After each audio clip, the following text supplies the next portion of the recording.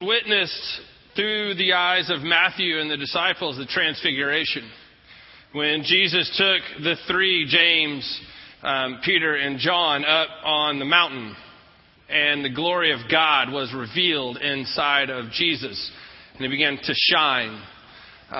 We got to see this through their eyes, and then along comes Moses and Elijah standing next to Jesus, and the disciples are just struck in awe. And then the voice of God speaking above his son, "This is my son. I am pleased. Listen to him."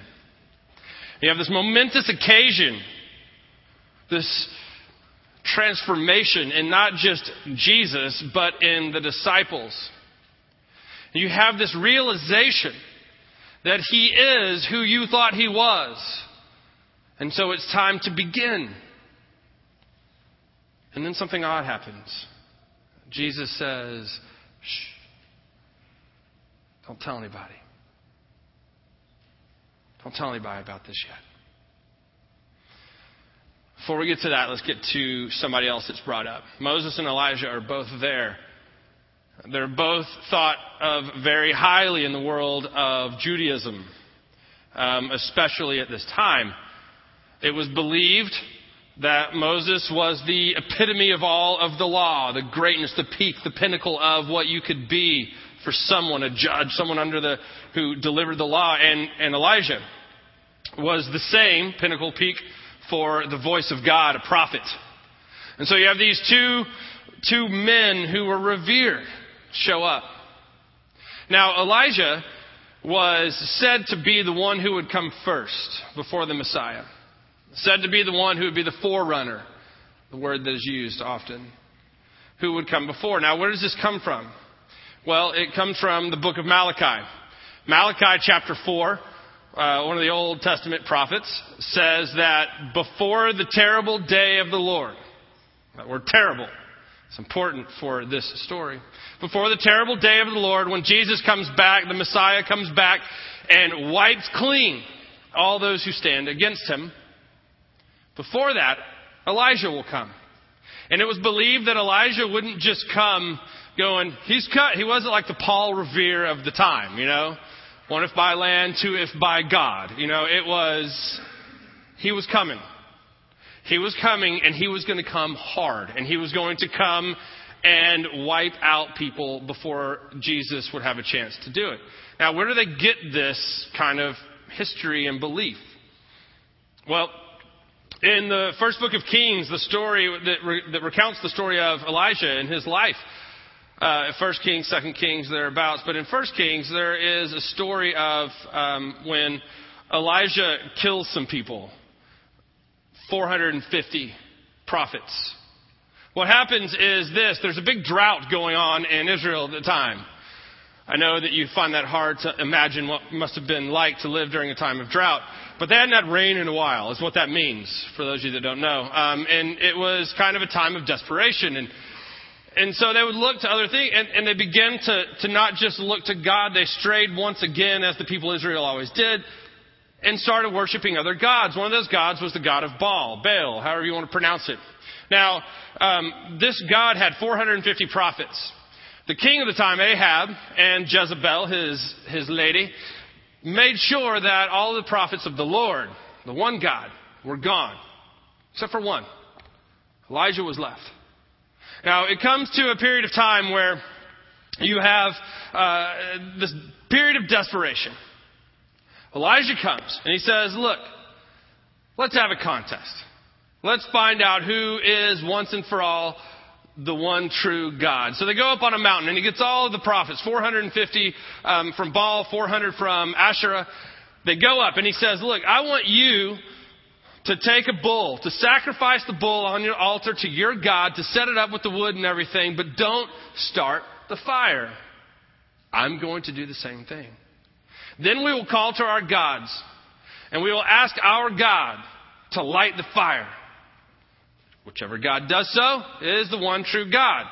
Everybody's like, "Well, that sounds like a great idea. Let's do this." So they go through with it. They go through the motions of the 450 prophets of Baal go and they get their bull and they set it up and they build the wood there and they slaughter the bull and they start praying. Oh, Baal, bring forth your fire. Set fire to this wood, the offering that we've given you. And they just go on and on and on. Nothing's happening. Part of their worship, part of their calling out to their God is to cut themselves. So they begin to cut themselves with knives and swords. There's blood everywhere. They scream loud, louder. But nothing happens. One of the reasons why I like Elijah is right here. He begins to mock them. I don't know. I just find that funny. He's like, well, maybe he's on vacation. Maybe, and this is in the maybe he's relieving himself. You know, maybe he stepped out to the bathroom and he can't hear you yet. Maybe he's just asleep. Maybe you should just yell louder. They're like, that sounds like a great idea. Blah! They start yelling louder. And nothing happens. And then it's his turn. And it comes to the point of the day when it would be appropriate to have a sacrifice. And he builds an altar, because the altar to God had been torn down. And he takes 12 stones, one representing each of the 12 tribes, and makes his altar. And he prepares the wood, and then he puts the slaughtered bull on top. And he digs a trench around the altar. And he tells some people, go get 4 large jars, fill them with water, and pour them on top of the altar. So they do it. Go do it again. Go do it again. So they do it a few times, and by this time, everything's just soaking wet. And the trench is overfilling with water. And then he goes, God, light the fire. And fire comes down from heaven. Whoosh! The sacrifice catches on fire, and it begins to burn. All the water disappears because of the amount of fire and heat that is there. What do you think the people did? Really? Nothing? They bowed down. Like, dude, that is the God. And they bowed down and they worshiped God. So Elijah takes the 450 prophets down into a valley, kills them all. He didn't play around. You didn't mess with Elijah. So here is this man who was known for being the voice of God, that God would speak through him. He was known for being tough, for not putting up with worship to anything other than God. And it was believed that he would come back before the Messiah. It was believed because of that verse from Malachi, the prophetic voice of Malachi saying, he will come back and prepare the way for the Messiah. So the scribal law and tradition was that he would come back and he would take care of business. By the time the Messiah got there, he just had to step into a world that was pretty much done and go, this looks nice. Because Elijah was going to do most of the heavy lifting. So we have Matthew 17, verse 9. As they descended the mountain, Jesus commanded them, don't tell anyone what you have seen until I, the Son of Man, have been raised from the dead. His disciples asked, why do the teachers of religious law insist that Elijah must return before the Messiah comes? Jesus replied, Elijah is indeed coming first to set everything in order, but I tell you, he's already come, but he wasn't recognized, and he was badly mistreated, and soon the Son of Man will also suffer at their hands. Then the disciples realized he had been speaking about John the Baptist. You see, we get in our mind the way that God should work. We have in our mind from tradition, from history, from whatever it is, from people telling us, from our own ideas of how God should operate. The Jews had in their mind the way God should operate because of what they knew and what they expected. Time and time again, God says, no, that's not how I operate. They were looking for a military leader to come in. They were looking for Elijah and the Messiah to come in and just destroy anyone who stood against them. And Jesus is like, that's not how I operate. Remember we talked about a few weeks ago that the book by Lewis Carroll, Alice in the Looking Glass? If I want to get from here to there, I don't walk that way, I walk the other way. You do the opposite of what you think. Do the opposite of what the world tells you. This is what Jesus does. The reasonable thought would have been to militarily take over. Because that's what the Jews have been trying for years, generations. And hundreds of thousands of people had died in their futile attempts. But Jesus says, no. I come bringing a new message of love and sacrifice. Something completely different. The disciples were looking for all of the signs, and that's what they'd been taught. And Jesus is like, it's happened. You've missed Elijah. He's come and gone. And now I'm here. But he says, don't tell anyone. Don't tell anyone until I'm raised from the dead. Now the disciples still don't have the same vision that we have because they haven't experienced the cross. So the three disciples see this transfiguration, this amazing moment. They hear the voice of God. They're blown away.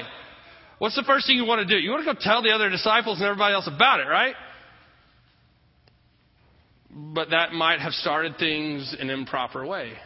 That might have caught a wildfire to an area that was in drought and didn't need it. Jesus needed to operate in the way that he needed to operate. So often we want to operate in the way we operate and not the way he does. We want to choose our path for ourselves instead of listening for his voice, for guidance and direction. We want to carry things, as Daryl said, just because we can, even though maybe we shouldn't. We want to lead instead of serve. One of the things that John the Baptist said is, I must become less and he must become more. I must become less. I must become humble. I must fade into the shadows so that God can get the glory. I was speaking with somebody about this not too long ago, about leadership styles and how successful leaders in different businesses and things operate. And we were talking about this servanthood style of leadership that Christ puts out there for us. Serving the people that work for you. And he was thinking that wouldn't necessarily work. And I'm like, I don't know. I guess you got to have the right people around you. But the way that God sets up this whole scenario is that Christ served his disciples. If you remember at the Last Supper, he took the lowliest position and washed the feet of his disciples. He stood underneath them, even though he was greater. Daryl brought this teaching back to us from California. And it's this church out there, the head pastor of the church is very well known around the world. Written some books. His teachings are very broad and everywhere. And he's a great guy with great authority. But the way he set his church up is that he's at the bottom. And he pushes everyone else up. He brings pastors in, people in, and he teaches them, and he loves them, and he trains them, and he says, and go. I will support you in whatever way you need. Bring glory to God in the way that you can. And so he lifts them up. Instead of being this hierarchical thing where he is the one voice, he's the one at the bottom. That's the way that Jesus did it. Jesus trained his disciples and said, there's going to be a time when I'm gone and you're going to do amazing things in my name. I'm not going to be the one doing it. You are. You're going to bring people from the dead. You're going to heal them. You're going to speak in tongues. You're going to have access to power that is greater than the power that I have. If you remember what Jesus says when he sends the Spirit, he says, what? I got to go because somebody stronger is coming in. And you will have that power. You will have that power to change the world. You will have that power to bring light into dark situations, to bring healing where it is needed. But sometimes we're like, yeah, I know what I'm doing. I know the path of my life. I know the things I should be doing and saying and the place where I should be going. And I have a vision for my life. And you know what? Most of the time our vision for our life is not as big as the vision that God has for us. God has tremendous things in store for us if we do it for Him and for His glory. If we let ourselves live in His world and not ours. If we realize that He has the authority and the power. We become less. He becomes more. People stop seeing us and they begin to see Him. They stop hearing our words and they begin to hear His words. I got to tell you, anybody ever done anything in the name of the Lord? You can raise your hand if you have. How'd that feel? Yeah. You know, a lot of times we leave this service and it's always a period of solemnness. We have a time of reflection and prayer, and reflection and prayer is great. But sometimes, you know, we maybe should party a little. You know, we maybe should make an exit that changes people's minds about who God is. We maybe should leave the building a little bit on fire the way that Elijah left the world. Remember that story? How did Elijah leave the world? Didn't die like a normal person died because he's Elijah. He's walking along with his protege. Up comes this chariot on flames, horses on fire, hops in, whoosh, gone. That's an exit. That's a statement about something, right? On fire for the Lord. A lot of times we leave here quietly, reverently, which is good. Sometimes we carry that with us through the rest of the week. And we don't talk about God at all. We don't do anything for God's glory. Because we left Him here. Nobody puts God in a box. God doesn't live here. God dwells here, yes, but He lives everywhere and here.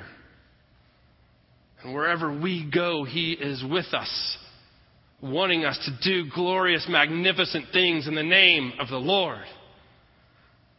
Wanting us to set people's hearts on fire for Him. To lose themselves in praise and worship to Him. Isn't it more fun when we're all singing together and worshiping God and the worship leaders step away from their microphones and Daryl stops playing and you can feel the power of the voices coming forward? No? I mean, seriously, we're singing that Neil Diamond song. I don't know, every time I sing that song I think of Neil Diamond. But we're singing that song, you know, I will shout to the Lord. And the first time, like 3 of us went, whoo! And it was awkward. And then August kind of gave you a little kick in the tushy. And then the next time, wasn't it more fun when we all went, yeah! Isn't it more fun when you're sitting at a game and people are into the game than when people are just going, wow, we won.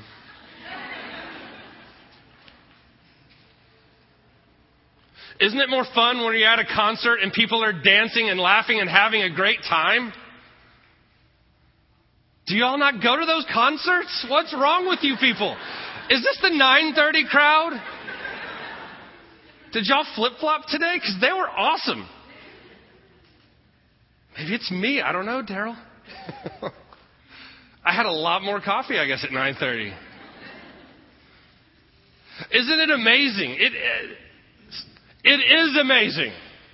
When you let God work through you. It is so tremendously, incredibly awesome. I can't even tell you how great it is.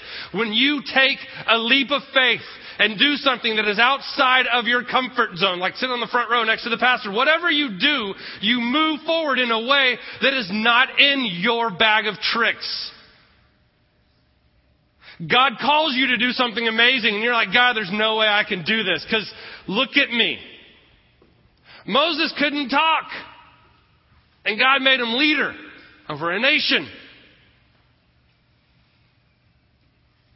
Isn't it amazing when you step out of your comfort zone and into God's world and let God move through you? If you don't answer yes automatically in your heart and soul and just viscerally it comes forward, yes it is, then you need to move in God's world because you haven't experienced it yet.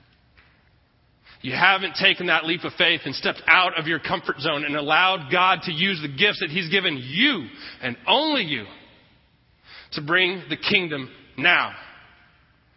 See, this is talking about, Elijah's coming back. He's already come. He prepared the way for the first coming. Guess what? There's a second one. Jesus is coming back.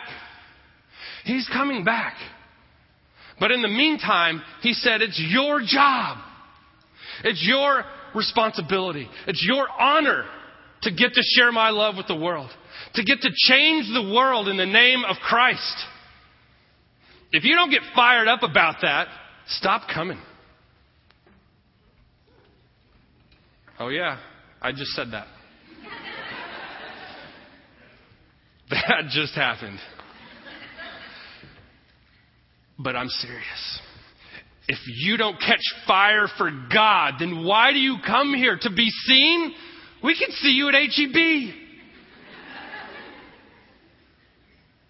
I want you to come here and lose yourself. Now look, every Sunday you may come in and have a bad week.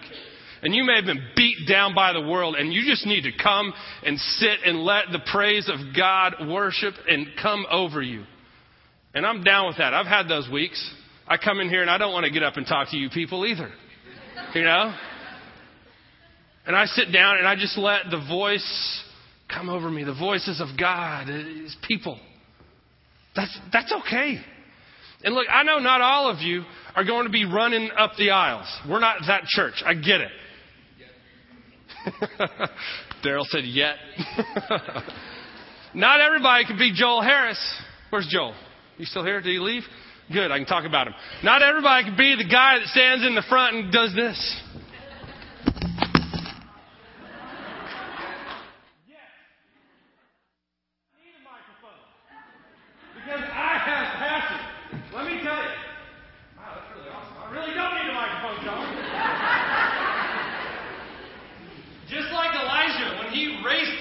Chariot and won. God gives you strength that you don't know you have sometimes. God gives you something inside of you that is so great and so bright that it just comes forth and screams about His glory and His love and His passion. If you don't get a hold of that, you're missing so much of life. You're missing so much of what God has in store for you. If you don't have a bigger vision for your life, come see me and Daryl. I don't know if you know this, but Borders is closing. Anybody seen that? The building's shutting down? Because, no one reads books anymore, apparently. I don't know. Just kidding. It's the iPads. Killed them all. I want that building.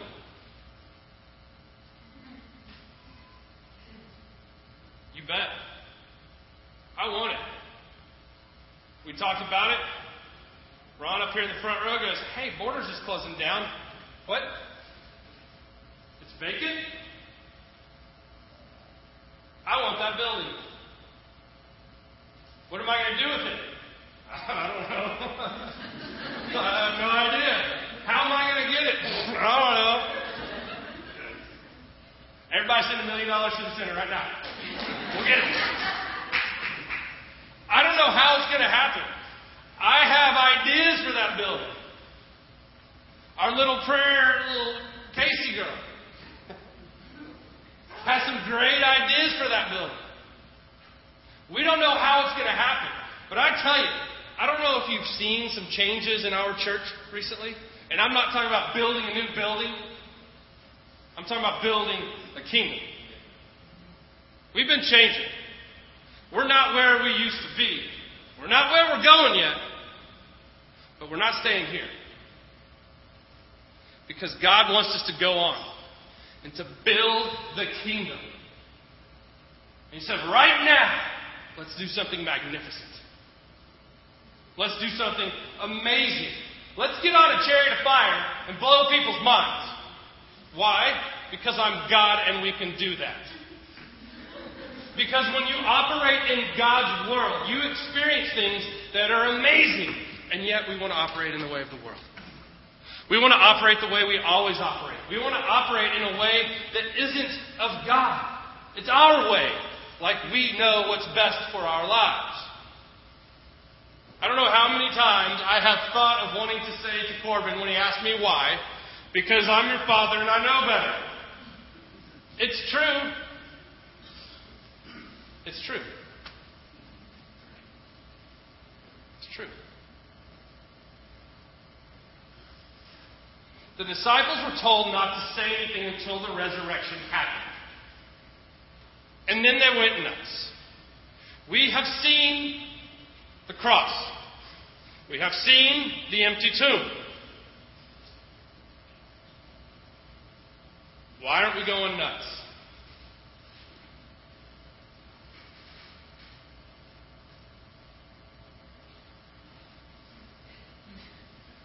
Seriously, y'all have got to get some Judaism.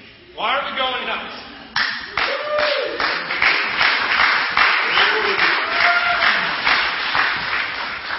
Now you're just patronizing me.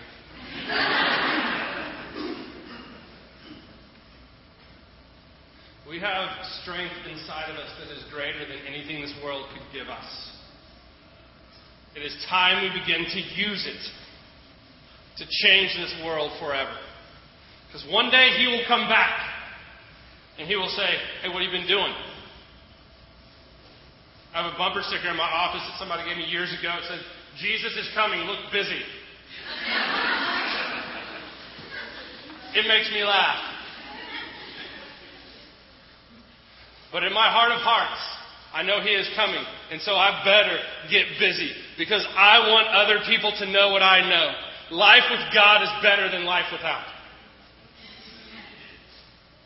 Finally, we're getting somewhere.